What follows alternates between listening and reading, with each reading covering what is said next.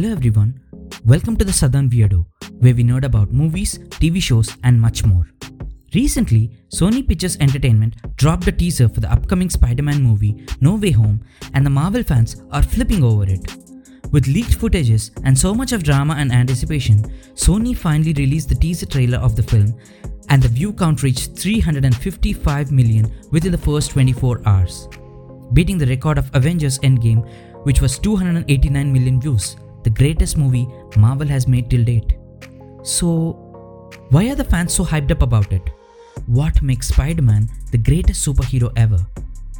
Spider-Man first appeared in the Marvel Universe in 1963, created together by Stan Lee and Steve Ditko in the comic Amazing Fantasy 15. As we all obsess and fantasize over a friendly neighborhood hero now, Spider-Man was not much prevalent in the 60s. In fact, he was one of the first teenage superheroes and was not well received in the beginning. During the 70s and 80s, what made the Spider-Man famous was his relatability. He was a hero, but he had flaws. He had powers, but they were limited. He had relationships with people which had conflicts, and most importantly, he represented a ray of hope to the people of America during that time, depicted in the color of his costume, the red and the blue.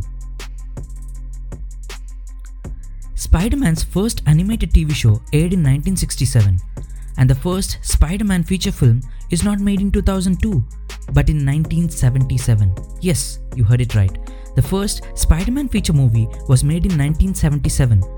Though not much technology was prevalent at that time, the movie was the highest performing CBS production for an entire year. After Sony acquired the rights to make Spider-Man movies in 1999, the first Spider-Man movie came out in 2002 and thus began history. The movie had a great cast, and Tobey Maguire as Spider-Man was an absolute delight.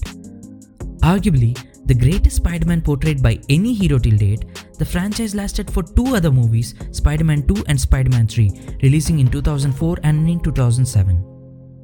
Spider-Man 2 being the best of the franchise with Doc Ock as the villain. After the franchise was stopped for various reasons, Sony rebooted the franchise by releasing The Amazing Spider-Man in 2012 and its sequel in 2015. Where Andrew Garfield played Spider-Man, the movie had absolutely stunning graphics and a great cast.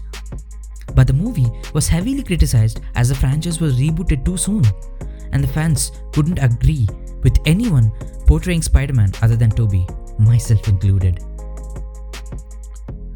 With mutual talks with Sony and Marvel, Spider-Man was recasted, and Tom Holland, who was 19 at the time, was selected for the role. He made his first appearance in MCU in 2016, and thus Spidey's journey became part of the MCU's movies list.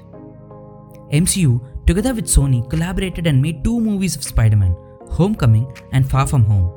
Both received a superb response and helped Marvel extending their storyline and also establishing relationship between Tony Stark and Spidey.